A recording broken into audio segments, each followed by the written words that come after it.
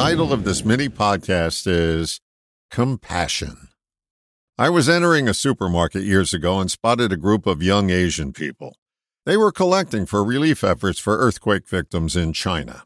I was following a woman, her husband, and their child into the store.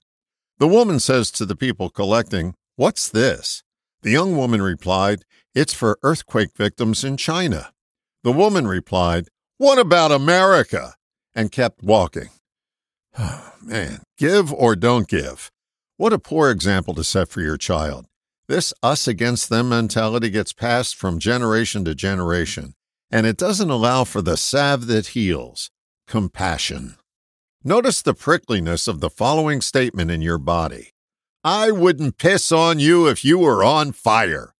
Now, if your body had an uneasy reaction to that stimulus, get curious about what your version of that statement is and vow not to pass it on. Everyone has some sort of prejudice. If you notice yours, you have an opportunity to outgrow it. Even if you choose to keep it in place, make every effort not to pass it along. You may want to ask yourself this question: does my prejudice deliver peace to me? The answer is never.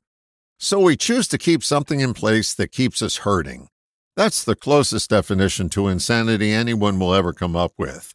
And sadly, the practice of keeping this madness alive is global.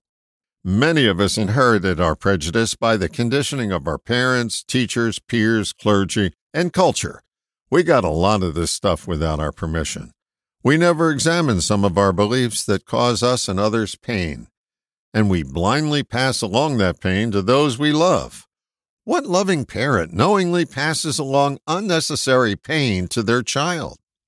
Teach compassion by being compassionate. This has nothing to do with reaching into your wallet.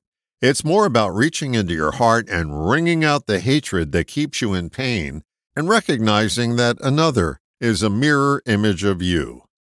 You may not share the same heritage, skin color, or ideology, but you do share the same life force. If you can't be compassionate for another's misfortunes, you'll never be able to fully feel another's compassion for you. Compassion is meant to flow, and you dam it up for yourself and others when you selectively offer it. Make the effort today to offer compassion where you may have withheld it in the past. It can be a silent offering that no one needs to be aware of but you. Notice the release of tension that goes along with your offering, and feel the flow of peace that permeates your body.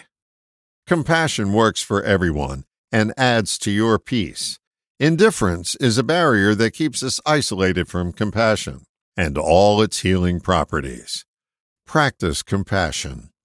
All the best, John.